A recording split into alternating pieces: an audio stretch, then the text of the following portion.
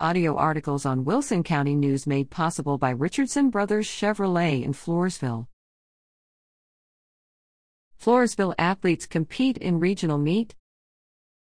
Congratulations to the Floresville track athletes who competed at the regional meet April 29-30. There were some personal records set and some goals still yet to be achieved, but the effort was there throughout the day. The following competed at the meet: Darian Murphy, high jump and 4x100 m relay. Jace Williams, pole vault.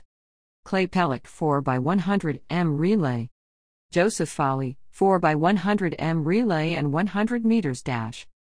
Nate Luther, 4x100 m relay and 4x400 m relay.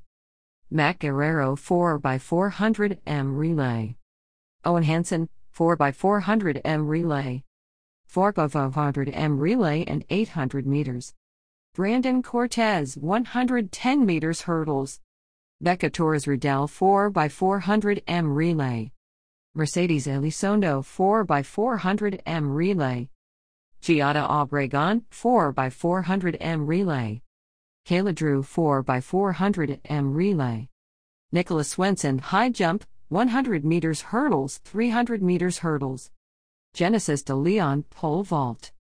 Sydney Talley, triple jump. Information provided by Coach Drew Tackett.